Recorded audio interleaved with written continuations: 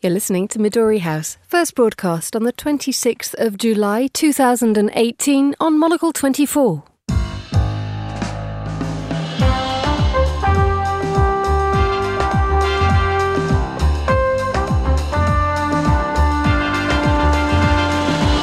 Hello and a very warm welcome to Midori House, coming to you live from Studio 1 here in London. I'm Emma Nelson, and coming up on today's programme, the former captain of Pakistan's cricket team claims victory in the country's elections.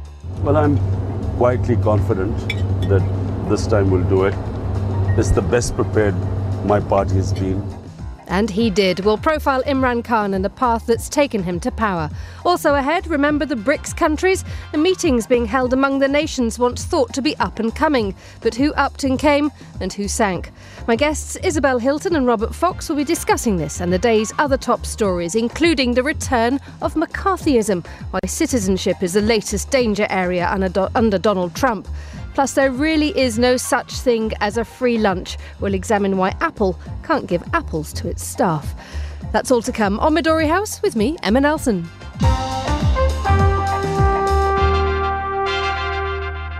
And a very warm welcome to Studio 1. Casting their keen global eyes over today's news agenda are my guests, the editor of China Dialogue, Isabel Hilton, and the defence editor of the London Evening Standard newspaper, Robert Fox. Welcome both to the programme. It's more than a quarter of a century since the dashing playboy cricketer Imran Khan captained the Pakistani team to glory in the cricket world. Within the past 24 hours, Mr. Khan, now 65 years old, has claimed another national victory, this time in the country's general elections. It's been a long road for the man who would be Pakistan's next Prime Minister, and the polls are marred by violence and accusations of the military stopping people from voting.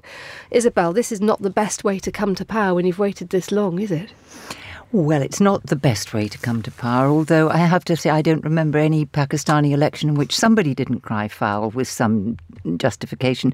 And I think we should at least celebrate the fact that this is only the second time since Pakistan was founded that there has been, as we anticipate there will be, a peaceful handover between civilian governments that have completed their term. So that's a good thing. He's going to have to do quite a lot of peace building within Pakistan, but nevertheless, I think we should recognise that this transition is important. This has been a long path to power, hasn't it, Robert? Yes, it has. Because I haven't worked in Pakistan over much, but rather over much, I suspect. I've worked next door in Afghanistan since 1989. I know, as Isabel has done, knows this area much more. And I think it is an extremely worrying time, as Isabel said, both as regards Pakistan internally. He has set himself an agenda regarding the economy. But the crying foul about the presence of the army, yes, it's right always to be aware of that and how important the military is, because it is the para-state in Pakistan, and you have to be absolutely clear about that. What is not absolutely clear is exactly how that para-state intends to manoeuvre with regard to Afghanistan, where things are a lot more delicate than we might be led to believe from reading the public, the international press at the moment. And is Imran Khan, Isabel, the right man to do this, given the fact that anybody who hasn't followed Pakistani politics that closely will remember him, as I described him a moment ago, a playboy cricketer, and one can wonder how he's ended up being in this position where he's being accused of allowing the military to propel him to power and is determined to, root out corruption in Pakistan. It's a huge change. It is an extraordinary journey. And indeed, when I first met him, he was still just leaving the playboy phase. He was still married to Jemima, and he was still young and good looking and regarded as a political lightweight who would never make it. So, he has worked very hard. What is curious, though, is this transition that he has undergone in, his own core beliefs. He was educated in the UK. He was a very westernized figure.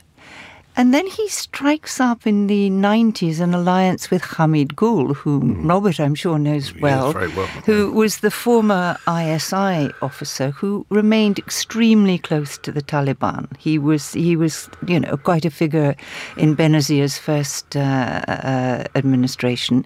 When the United States launched its attack on Afghanistan after 9/11, I remember Hamid Gul sort of tapping the side of his nose and saying, it's not over yet, ask where, then named a whole list of equipment that he happened to know had been spirited away somewhere.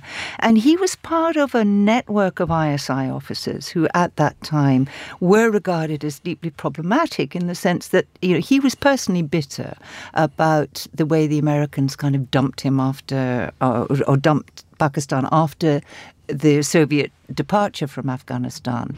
And they remained very loyal to Osama bin Laden. They regarded him as, a fine leader and so on. I don't think he ever really gave up those beliefs. So to see Imran Khan setting up a kind of lobby group with Hamid Gul 10 years ago was pretty striking.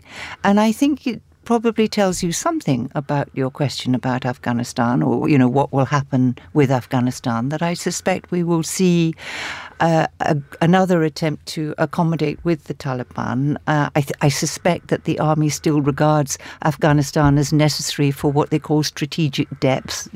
Where does Pakistan retreat to should India ever invade and all that kind of thing. So we're going to see another round, I think, of support, either overt or covert, from Pakistan for Islamization.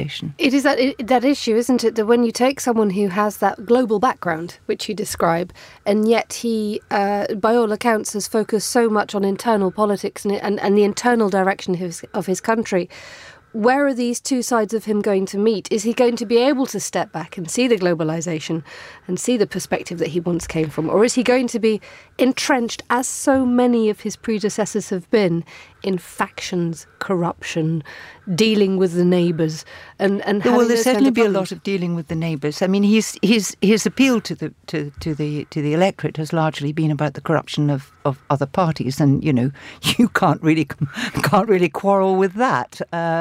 However, he's taking over at a time when Pakistan is, the economy is pretty ropey. China is the other major factor, actually, that we should be looking at, because China has this enormous, CPEC deal with Pakistan. It holds so much debt and Pakistan is in so much debt to China over CPEC that the finance minister didn't want to open the books to the IMF, because the IMF would have said, you can't afford this, you can't pay it. And I think the other thing that we will see is a much closer collaboration on security matters with China. It's already beginning around CPAC. And we're quite likely to see the kind of internal monitoring and security system that China's setting up in Xinjiang imported to Pakistan. And what kind of influence will that have on the way that Pakistan does business with itself and the way that it is run, given the fact that the accusations have been flying that Imran Khan has been propelled to power by the military? I think Isabel is absolutely right, and I think there are 3 points to this triangle. I think that you can never, never, never ignore the ISI. It is a parastate within a parastate, and it cannot go away. There have been excellent work by colleagues of ours, like Carlotta Gall, who've absolutely brought this out, and that absolutely is concerned. The second point you're right about is China, and China's ambition that it is both parochial and global, because they have got to secure this strip of Afghanistan for the one road policy, which they are really serious about. And the other thing which we have to confront head on is what the trade-off with Taliban is. And he did inherit that from Hamid Gul. And one of the things that is brought up constantly in the election is that he gave $3 million to the Haqqani Madrasa up on the frontier. So we know he's in it, and we know he's part of it. And I'm afraid he may not prove to be the spider, but he may prove to be stuck in the web big time. How do you think he will deal with the likes of the Americans and the British, whose involvement in neighbouring Afghanistan is so troubling and is so tightly interwoven with what happens in Islamabad? And not going away either. Yeah. Donald Trump announced at the beginning of the year, you may remember, that he was going to cut military aid to Pakistan unless Pakistan dealt with its domestic terrorism, which I think cutting military aid to Pakistan doesn't help either way in dealing with domestic terrorism. And it's a fact of life if you're dealing with Pakistan that you're dealing with many forces that you can't control. And you have to decide whether the game is worth the candle. And that's been a problem for every American administration. So they chose to fight the Russians with essentially a religious war. That led to the next iteration, which was the Osama phase.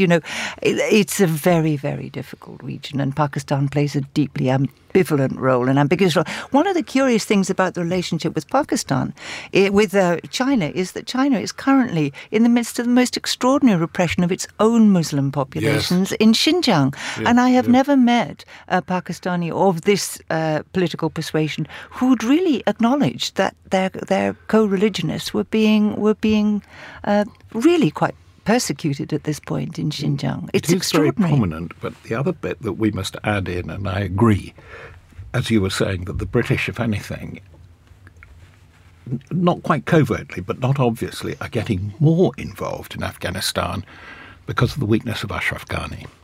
The previous Karzai regime is seen for exactly what it was.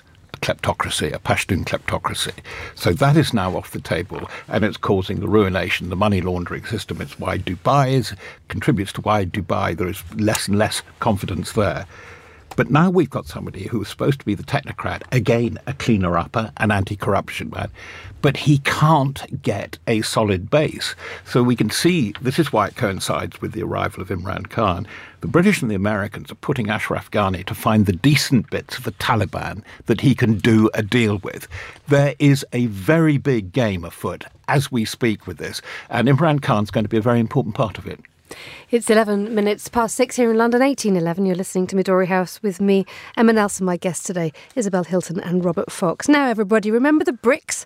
Once upon a time, it was all we could talk about. 5 nations, Brazil, Russia, India, China, and then South Africa, all up and coming, all in need of a little nurturing, but all capable of greatness. Well, nearly a decade since those countries formed an alliance, they're meeting again at their 10th annual summit. But has the world moved on a little bit too much? Are the BRICS still relevant? Isabel, what do you think of that? Well, I think it was always, it was a very handy acronym, but it was yeah, right. It was, invented by a Brit. And he did a subsequent attempt to do, the next iteration, which completely fell flat.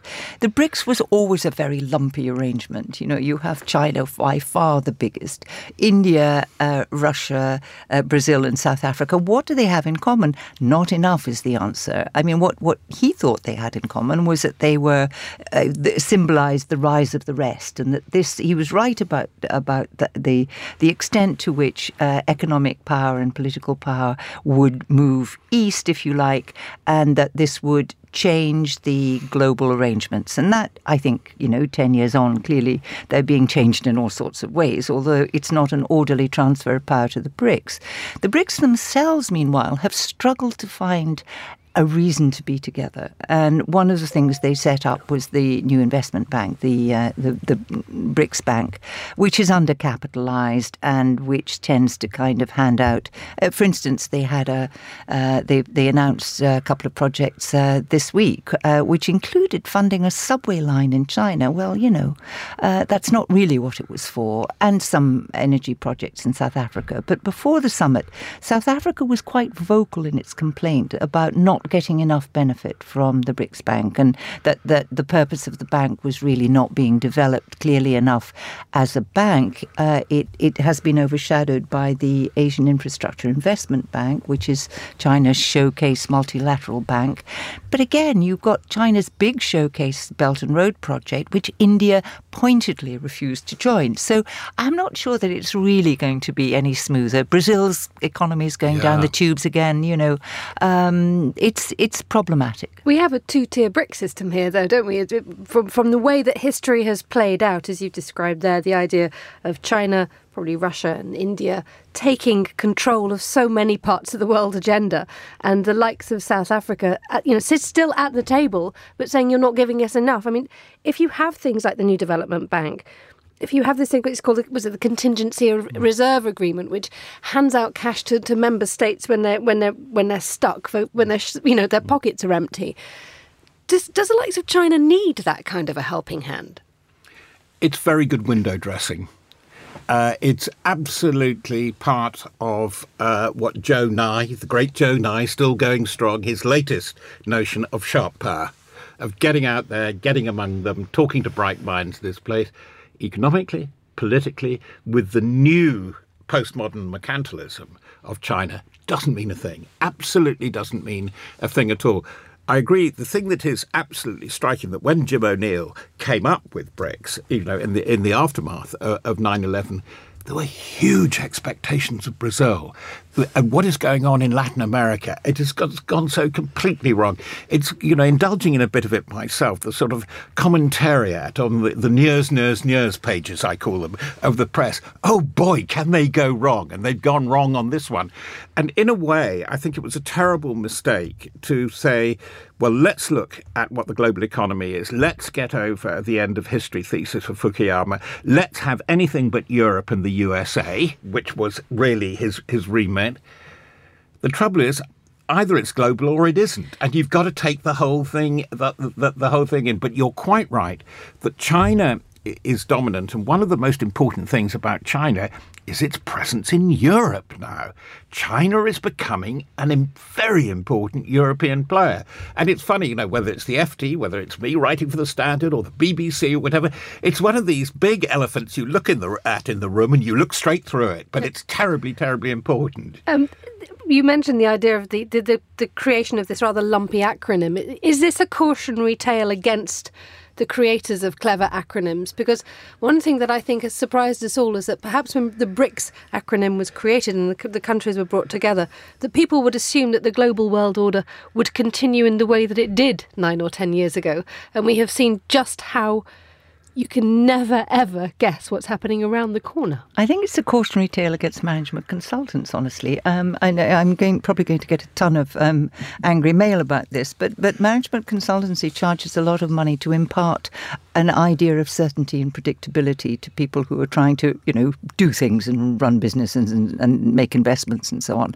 But in my journalistic career, and I imagine in Robert's, every major event that has changed the world has come out of the blue as rather a surprise. 1989, I remember the Cold Warrior saying, the tanks will roll over East Germany, they'll never let East Germany go. Then the war came down. Gone in a week. Et cetera, et cetera. And I think the whole of 1989, beginning with the now forgotten uprising in Tibet, then Tiananmen, and then November, was a surprise. And the problem with trying to impose that kind of shape on the world, is that it didn't really look... I mean, it got some things right. The world was changing, yes. But what it didn't look at was whether there really was a common purpose here.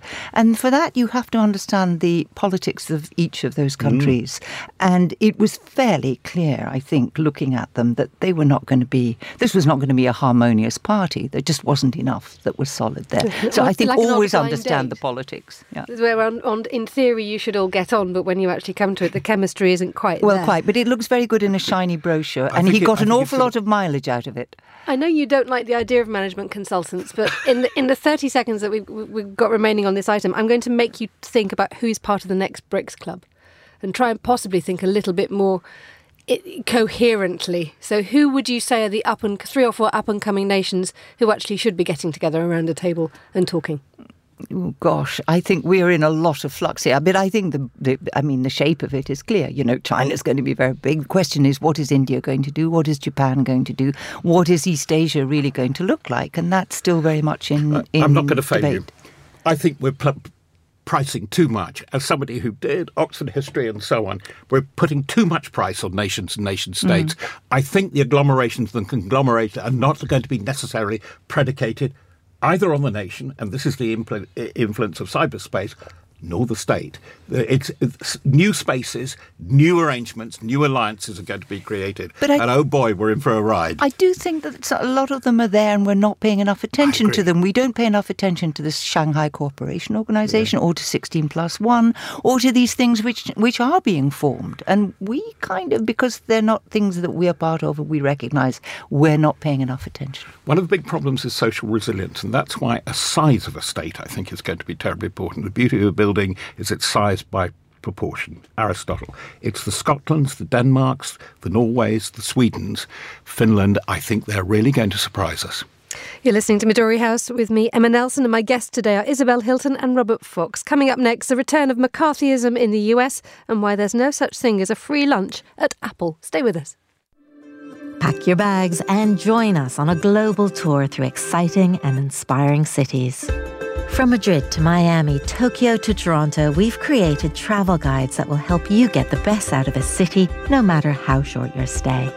We'll whirl you around some of our favourite architectural spots, top cultural haunts, and then point you in the direction of a well-earned drink from a little-known cocktail bar. We've also scouted the prettiest running routes, the most design-savvy shops, and the best hotels to comfortably rest your head. View our full range of travel guides at monocle.com or visit any good bookstore and plan your next escape today. Cities are fun. Let's explore.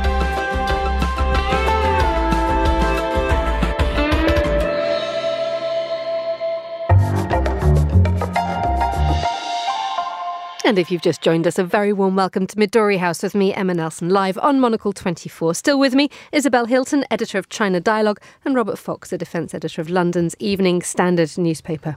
Now, could an American man, woman or even child have his or her rights as a US citizen removed? It seems a question that should be consigned to the lecture theatres teaching history students about McCarthyism, but it's emerged that this issue is very much on the agenda of the Trump administration.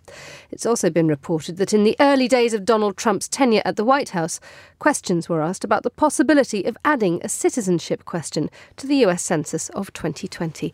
Isabel, what, in your opinion, is happening here? I think it's just another abuse of power.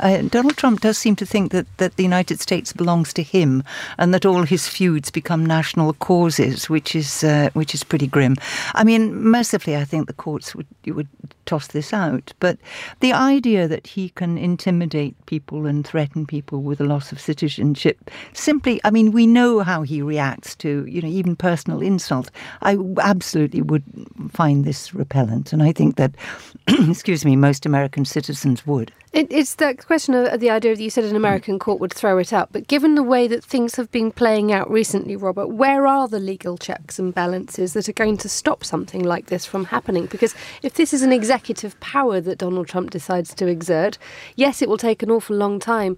But ultimately, we've seen things like the travel ban and the migrant issues really having to be wrestled over. Well, I agree that the judiciary should deal with this right up to the Supreme Court, and they should have learnt about it. But we know the court in which Trump operates, and it's very interesting. He's been very active in it lately. I gather his tweets have been called into question, but the fact that Huckabee Sanders banned the CNN correspondent from an open briefing by Trump because just we don't like it. This is the MO. It's shock jock radio, Rush Limbaugh, and the idea that on Air Force One that they showed CNN on the recent trip before they showed Fox News, which got an explosion from the commander-in-chief. And so it sounds ridiculous, but it really is quite serious. He thinks, it is the playpen tyrant. He thinks he can rearrange the pile of bricks in his own favour. And there are two aspects, as you rightly say. One is, I do think the question of the next census is now becoming very important because this one has not gone away. They are thinking of adding a citizenship question to it. And it's not exactly left field. It's coming in from the right, is what Steve Bannon is up to. which is really quite eye-watering. He gets into Italy, mucks about in the election there with his well-known anti-immigrant nativist agenda. He now starts a new movement, and it is called The Movement, in Brussels, with the express purpose to destroy the EU because he's against internationalism. He's for nativism, anti-immigration. He is certainly moving to the regeneration of UKIP in the UK. And hoping that people like Geert Wilders of the Freedom Party can come and campaign to help undermine Mrs May and so on. And this will go into the States. This is not a small thing. It's a thing that's been around since the Clash of Civilizations, because Samuel Huntington's follow-up book was a book called Who Are We? And it is the playbook of new American conservative nativism. Isabel, you can almost understand why Donald Trump would rip up trade deals, because that's what he does. He is a businessman. You can almost understand why he starts banning migrants, because of the idea of making America great again and giving jobs to American people first. There's protectionism and isolationism there straight ahead. But what is it about citizenship that is such a pressing issue for the president? This is about the appeal. This is a political appeal. I mean, if you are Donald Trump, your political strength is that you can arouse the mob, and as Robert says, if you follow the activity of Steve Bannon and all the people around Trump, what they have in common is arousing the hatred of the other, and that's we've seen, heaven knows, we in Europe know this one. We've seen it in the United States before. I mean, the absurdity of a country that was built on immigration. What is nativism in the United States? What did immigration ever do for America? Well, it is a country composed of immigrants. Everyone's going to have to expel themselves. Well, indeed. It's just Team Trump. It's a very childish view of his support base. So it's all about, it's about white resentment of other races. He can count on those votes. It's about male anxiety about women. It's about, church anxiety about different forms of sexuality. You put all those together and you describe yourself as defending civilization against all these other people, and that's his power base. That's the discourse he's actually quite good at, and it's all about hate. Finally, with the time, it's 26 minutes past 6 here in London. It's nearly dinner time, and it is for many a perk of the job. That bowl of cereal, juicy apple or evening sushi box. Free food has become part and parcel of so many private companies' cultures. Supply your workforce with fresh, healthy breakfast, lunches and the occasional dinner, and you're saying we care about your health and your well-being. Well, Apple has come up against a problem in its new location. A bylaw prevents it from fully subsidising meals at its new home in Mountain View, California. Robert, what's the best free meal you've ever been given at work? Funnily enough, I visited the Pirelli tyre factory when I was on an exchange with the Corriere of Milan. Gosh, the free food in the canteens of Fiat and Pirelli were just amazing. You'd probably get 2-star and a Michelin guide for them today. But talk about pasta al dente. Boy, they knew how to do it, because most of the cooks were Southerners, and it was absolutely great. Isabel? Not in the workplace, but my best work-related free meal was actually relatively recent, and it was an invitation which I cherish, and I urge you all, if you get one, to accept, to dinner at the Japanese embassy with the Japanese ambassador. It was the most wonderful meal, which went on through course after course after course. And at the end, the chef appeared and was given an absolutely heartfelt and spontaneous round of applause by the guests. So thank you, Mr. Ambassador. You are such and I'm possibly available on another evening. You're such a pair of freeloaders, both of you. I mean, just going back to the idea of ending free meals. Some people say it's brilliant because it looks after lower paid staff who perhaps might need that extra boost with an apple in the morning. Others say it's actually encouraging people to stay longer than they would do normally, not letting them go home to their families because someone says if you stay past 8 o'clock you'll get a free box of sushi. The other thing that I think struck me about the position of the local authority was the notion that you have these firms with several thousand people in a kind of walled campus, and they're doing nothing in terms of interacting with the local community. So they're not supporting the dry cleaners or the local restaurants or the local shops because they never have to leave. And I think socially that's very negative, and I think it would benefit both the communities that these big companies sit in and the people themselves to get out of the office, even for an hour at lunchtime. Is this a time, very briefly, Robert, to get government subsidies to make sure that your lunch is not necessarily free, but pretty cheap? Yes, but I'm a bit worried that the Arthur Daly entrepreneurship, the spiv will come in, and I hate to think what subsidised spaghetti or where my wife comes from, oliebollen in the Netherlands will look like. There are ways of subsidising lower paid workers, the food vouchers, the luncheon vouchers sort of schemes. You can do all that, but you can still have contact with your neighbours.